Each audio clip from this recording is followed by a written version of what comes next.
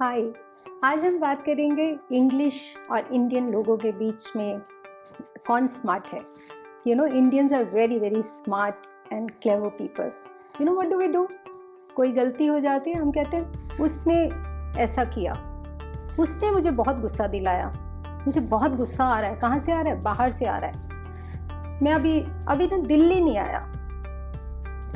अरे हमने दिल्ली जाना था या दिल्ली ने यहाँ आना था? गुस्सा अंदर है तो बाहर आया या किसी ने दिलाया? और इंग्लिश में हम क्या कहते हैं? हम बोलते हैं I am angry. Do we say anger is coming, anger has come from outside? We don't talk like this, we just say I am angry. So that means anger is within.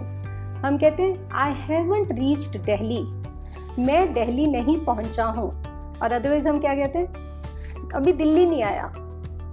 So हम हमेशा, I think हमारी life, Indians की life कुछ ऐसी trend होती है कि हम एक मिनट में दूसरे पे गलती डाल देते हैं। हम बहुत ये चीज़ें समझते हैं, सुनते हैं, लेकिन चेंज नहीं कर पाते हैं। एक बार बहुत फनी बात हुई कि मैं होटल में थी, तो मेरे साथ एक बहुत स्पिरिचुअल लीडर थे। तो बात कर रहे थे और हमने नीचे डिनर करने के लिए जाना था। तो we were on 10th floor और डिनर के कुछ कूपन्स थे।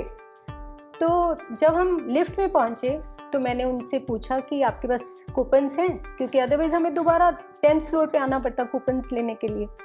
तो उन्होंने चेक किया और बोला तुमने पहले क्यों नहीं याद दिलाया? आई सेड सॉरी, मेरी गलती।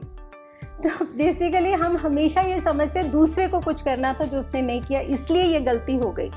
ऐसा ही है ना? ऐसा नहीं होता। अगर जब तक हम रिस्पॉन्सिबिलिटी खुद नहीं लेंगे 100% कि मैंने गलती की या मुझे चेंज होना है और मैं कर सकता हूँ, कुछ चेंज नहीं होगा। गालिब ने ठीक ही कहा है, ताउम्र मैं ये गुनाह करता रहा, धूल चेहरे पे थी और आईना साफ करता रहा। Thank you.